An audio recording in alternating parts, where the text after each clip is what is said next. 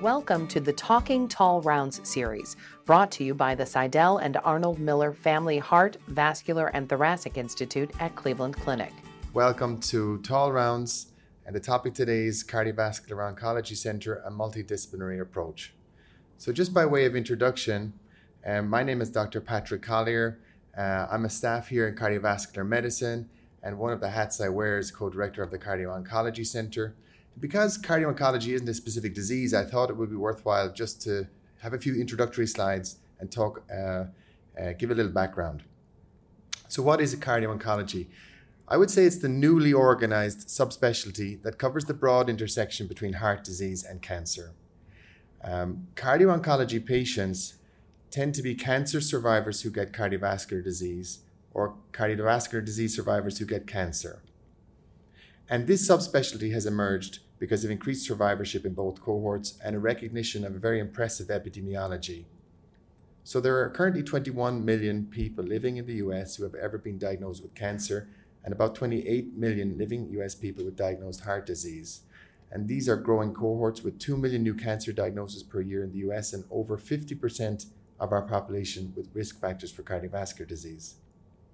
Now, because of an aging population and shared risk factors, this is a growing epidemiology. And recognizing that this is a big overlap cohort and it's growing, and it includes some patients with complex and unmet needs, there's been a rapid growth in dedicated cardio-oncology services. And just to give a roadmap for how such a center works, we see that a very important link is this consult service between oncology and the center, but also now there are subspecialist referrals from other cardiologists dealing with challenging cases. These days, patients are also self-referring, and we also get patients from pediatric survivorship clinics. Now, you can see these two-way spokes to many other subspecialty services. So the Cardio-Oncology Center certainly acts as a triage service. So we interact quite a lot with cardiothoracic surgery and structural intervention, dealing with cardiac masses and radiation heart disease. A very important link is with prevention, dealing with uncontrolled cardiovascular risk factors in our cancer population. Cancer-related thrombosis, we interact with vascular medicine. Arrhythmia, we link with electrophysiology, and heart failure, really any form of heart failure, myocarditis, for example. The oncology teams often directly interact with imaging labs, but the Cardio-Oncology Center helps with that interaction also. So today's Tall Rounds, it starts with a case report of a rare and challenging diagnosis, really in order to highlight the importance of our multidisciplinary approach. And where I'm going to follow with specific talks, we've got specialists in imaging, oncology, cardiology, electrophysiology, heart failure, and cardiothoracic surgery. And at the Cleveland Clinic, we truly pride ourselves on our team of teams approach, and I think our Cardio-Oncology Center serves as a great template of this. So I'd like to welcome to the podium Dr. Erica Hutt, and Erica is our great imaging fellow, and she's going to present a case report as discussed. Thank you, Dr. Collier, and good morning, everyone. As Dr. Collier said, I'll be presenting this case. It's a challenging and rare case of a patient that I had the opportunity of caring for in my month during the cardiac intensive care unit. So this was a 20-year-old male with no significant past medical history. He presented with chest pain for 4 months, initially to an outside hospital, and was found to have a large mediastinal mass on an initial CT test that he had done for actual ruling out of PE.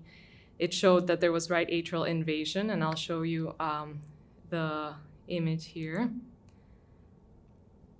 So you start seeing the mass there. It's invading the right atrium. We're gonna come back, and you can see it starts in the mediastinum and it invades into the right atrium. So very large mass.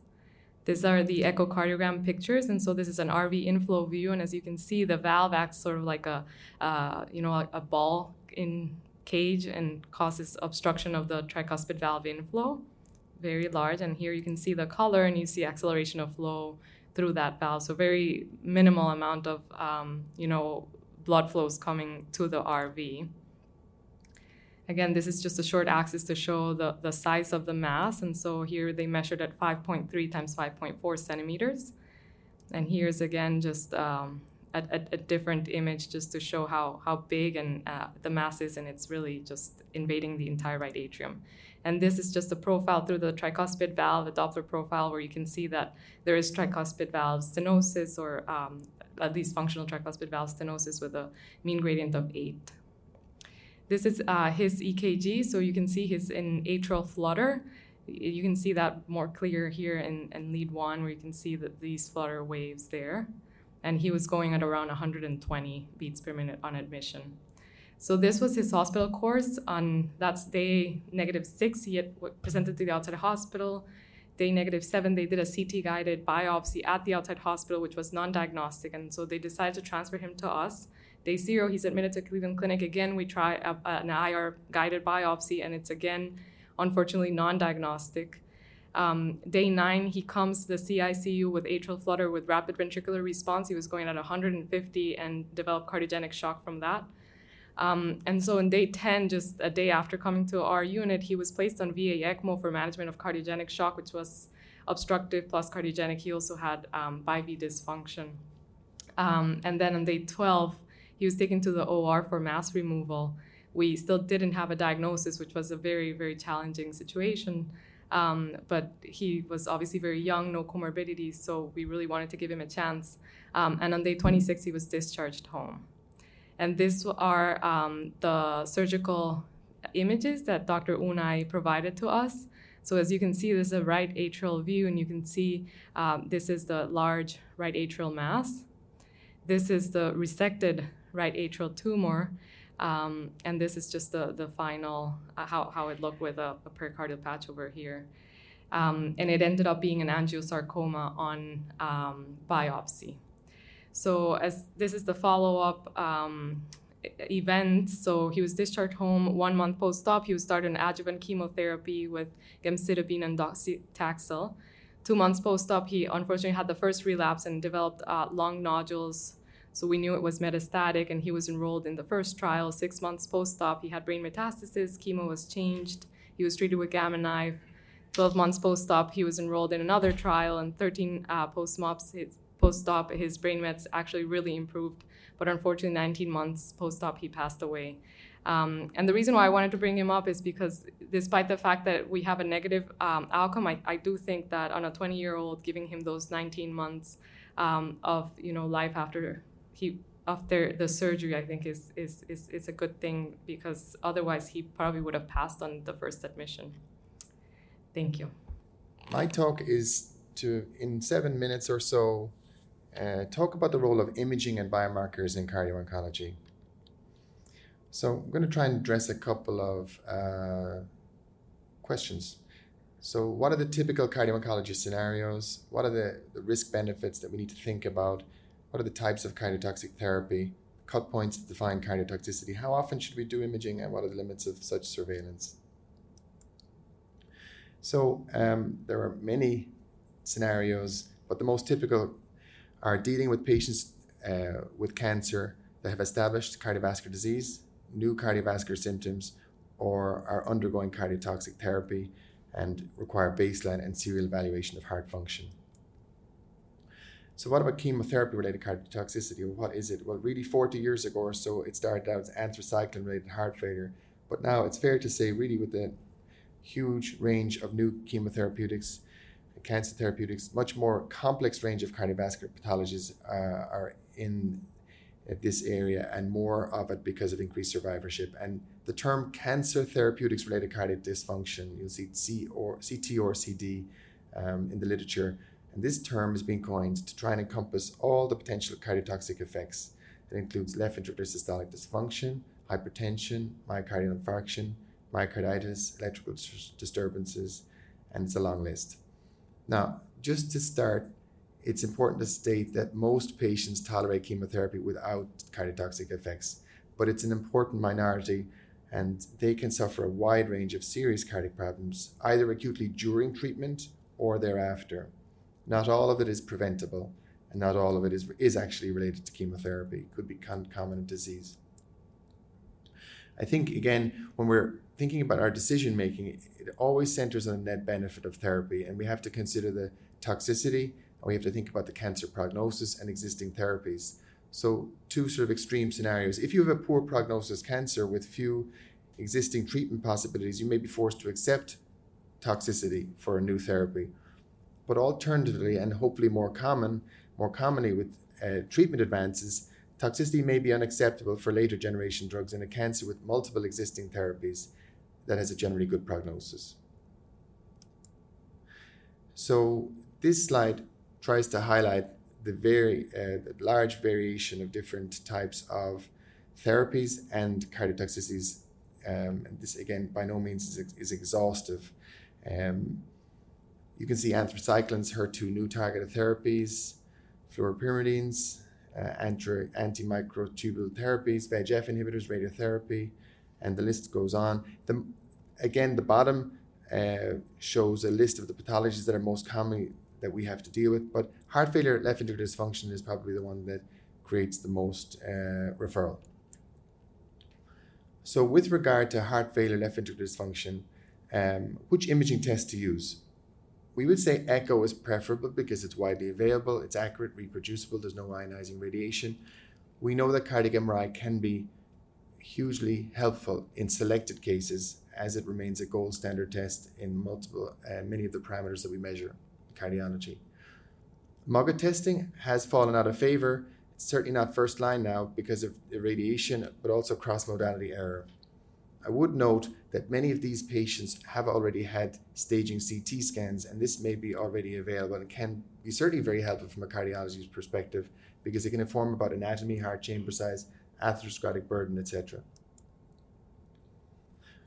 When we're talking about echo, ejection fraction still is the parameter of choice. Strain we find to be supportive and sometimes very helpful, particularly when it's concordant with ejection fraction. The cut points to define cardiotoxicity really have varied a lot because of the different sources of truth. So from the FDA approved labeling to clinical trial protocols to cut points to adjust therapy and guidelines, you can see different definitions in the literature. There has been an attempt just last week, the European Society of Cardiology at their Barcelona meeting did produce this guideline document, and in it mention essentially hopefully an internationally agreed definition for cancer therapeutics related cardiac dysfunction. And again, somewhat complicated and again subdivided into asymptomatic and symptomatic and then through grades of severity. So who should get what test? In this document, they highlighted their recommended baseline and serial testing. And they did this for various different types of treatment. And when you review their suggested protocols, you can see it's quite testing intense. And I suppose when you get enthusiastic cardiologists together, it's probably no surprise that this is their initial recommendations. But I guess this is a template document and this is a first draft, so to speak. I think in clinical practice, you would find that such testing is not necessary as frequently performed. Our approach with regard to anthracyclines is typically to get assessment at baseline after therapy. And for patients that are getting higher doses, certainly above 300 milligrams per meter squared, we can consider imaging at those points, or of course if patients develop symptoms or particular concerns. Similarly for HER2 targeted therapies, where I would say over time we've seen less cardiotoxicity, our approach has been to image patients with concomitant anthracycline therapy at baseline, post-anthracycline 3 monthly, and try and identify higher risk patients, such as those with long-standing hypertension, reduced ejection fraction, and in those patients do baseline and maybe 3 monthly testing, certainly while on treatment. If you look at their document, however, they're even suggesting that 3 monthly therapy is indicated for low-risk patients during treatment with follow-up studies. So that's certainly quite, I think we could agree that that's fairly intensive testing. They went through more than just anthracyclines and HER2 new therapies. They gave some instruction on VEGF inhibitors, tyrosine kinase inhibitors, proteasome inhibitors, and indeed immune checkpoint inhibitors, which certainly have had a lot of media attention with a concern for rare but potentially fulminant myocarditis. They also included stem cell transplant patients. And they tried to also deal with how should you follow up these patients in terms of remote testing once they get past their treatments. They dealt with special cases such as pregnant women, carcinoid heart disease, and AL amyloid. So I think it's certainly a very comprehensive document, and I think it will probably serve as a good template for which we can, try and modify and optimize over time. So with all this testing, there are certainly limitations, and it's certainly worth considering those. I would say certainly high on the list is limited cost effectiveness data. In clinical practice, we certainly have seen the consequence of high measurement variability. These patients are difficult to image, and we've certainly seen that false positives aren't without concern. Identification of false positive cardiotoxicity risk can prohibit and can limit patients from accessing, life-saving therapies, and that's a very important concern. I think it's also to be aware that these patients are going through a very challenging scenario where heart rate, blood pressure, medications, and fluid status can often vary quite a lot, and so there's often confounding variables in terms of ejection fraction assessment. And we also need to consider that there's other causes other than just the chemotherapy. The chemotherapy always gets blamed, but we also have to think about concomitant ischemia, stress cardiomyopathy, myocarditis, or infiltration in this higher risk population. A slide on biomarkers. Now, troponin as a marker of cardiovascular toxicity, particularly in the setting of anthracycline-induced myocyte death and cardiotoxicity, has been studied. Also with regard to trastuzumab or HER2 new targeted related loss of myocyte contractility. And these have been markers that have been shown to be able to predict risk for events such as heart failure. Perhaps the most studied biomarker remains NT-proBNP as a marker to confirm the presence of heart failure, but also to identify a specific heart failure phenotype that is a higher risk for adverse outcome. But just like imaging, biomarkers have disadvantages. So we haven't a fully established sampling strategy. We have a problem with non-specificity in these highly sensitive markers, especially in the presence of multiple confounders. There's a challenge of interpreting surrogate endpoints. We don't treat biomarkers, we treat patients, and a lack of clinically meaningful cutoffs. So certainly quite a lot of challenges in this area, but something that we're working towards. And I think, with the sheer numbers of people involved in this area, I think we'll come up with some better solutions over time. So today I'm going to talk about the management of cardiac issues during and after treatment. So once they have detected that there's some kind of cardiac issues going on related to the treatment itself, how do we manage those patients during the treatment and after the treatment? So what are the possibilities? So when we start some kind of medication, there's a wide variety of things that can happen between the chemotherapy initiation at the end of it, as well as other things. So cardiomyopathies are one, ischemia, hypertension, pulmonary hypertension, myocarditis, pericardial disease, radiation, thromboembolism, QT prolongation, as well as arrhythmia. So there's a lot of things that can happen between the start and the finish of the actual chemotherapy. And each and every one of them carries a specific nuance in terms of how to manage it. So Dr. Tang will be talking about the heart failure aspect, and just quickly going over and reverberating what Dr. Shepard said. There are therapeutic strategies for doxorubicin or anthracycline-mediated toxicity where we can prolong the continuous infusion, or we can use the liposomal doxorubicin. And again, there's a concept of efficacy on this, as well as the use of dexarosuzan, which has been known to cause a little bit of decrease in cardiotoxicity, but has some oncological implication in addition to GDMT. But there are other strategies we can use in conjunction with what we have for cardiomyopathies. And it's also drug specific also. So for example, for trastuzumab, if we are able to improve the cardiac outcome, we would like the patient go back on trastuzumab because we know from clinical trials that the benefit is quite huge. And this is a small hazard ratio determined. So if you stop the trastuzumab for only 4 weeks, the chance of cardiovascular outcome increases by 15% in just 4 weeks. So trastuzumab is a very powerful medication. So our goal is to liaison with the actual oncologists and see how we can optimize their cardiac function so they can get these life-saving cancer medications. So that's where the cooperation comes in. So not only that, there's other aspect of cardiomyopathy. So 5FU has known to cause the different kind of cardiomyopathies. About 20 to 30% of patients on 5FU can develop cardiomyopathies, and use of nitrates, calcium channel blockers, and use of other therapies such as the oral medication capecitabine could be a possibility. So this is where we liaison. Same with VEGF inhibitors. So ACE inhibitor tends to be first choice, but the blood pressure can be as high as 250 systolic. So you need some of the stronger medications such as nifedipine to aggressively manage these patients.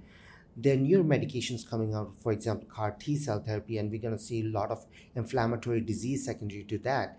And what we're going to find is that the use of steroids and other IL-6 antagonists, the inflammatory aspect that we haven't explored too much in cardiology, we might be delving into it, because as more and more medications are coming out, chemotherapies, immune checkpoint inhibitors, which are looking directly at the inflammation.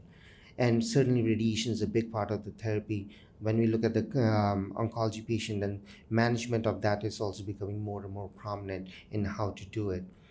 So as mentioned, immune checkpoint inhibitors are here to stay. About roughly 50% of the cancer have some form of immune checkpoint inhibitors, and this is currently the clinical trials going on checkpoint inhibitors, the phase 1, phase 2, phase 3, and each dot represented clinical trial. So you can see how much of the patients we're going to start seeing who will be treated with immune checkpoint inhibitors, and on the peripheries, all the different kinds of cancers that you can see. And just to give you an idea of what has happened, if you look at the top left-hand corner, in 2014, 2015, those were the numbers of fatal and non-fatal myocarditis. Just in 2016 and 17, there's a massive increase in these myocarditis patients. And thing is, we're going to keep seeing the increase on these myocarditis patients, and we're going to see more and more of it. And thing is, again, as I mentioned before, the management just also becomes trickier in terms of, for example, this is a journey of one of the patients with myocarditis. As you can see, the troponins are going up and the creatine kinase. But the way we treated it, first we tried with prednisone in this patient, and then there was plasma exchange. And there was a use of abatacept, which is an inhibitor of one of the CTLA-4, which is an immune checkpoint inhibitor.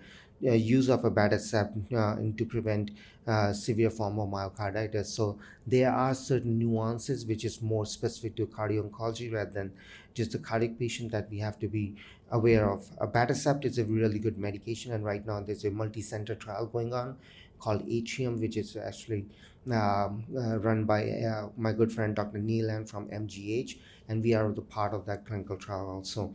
So there's a lot of nuances that goes on into this.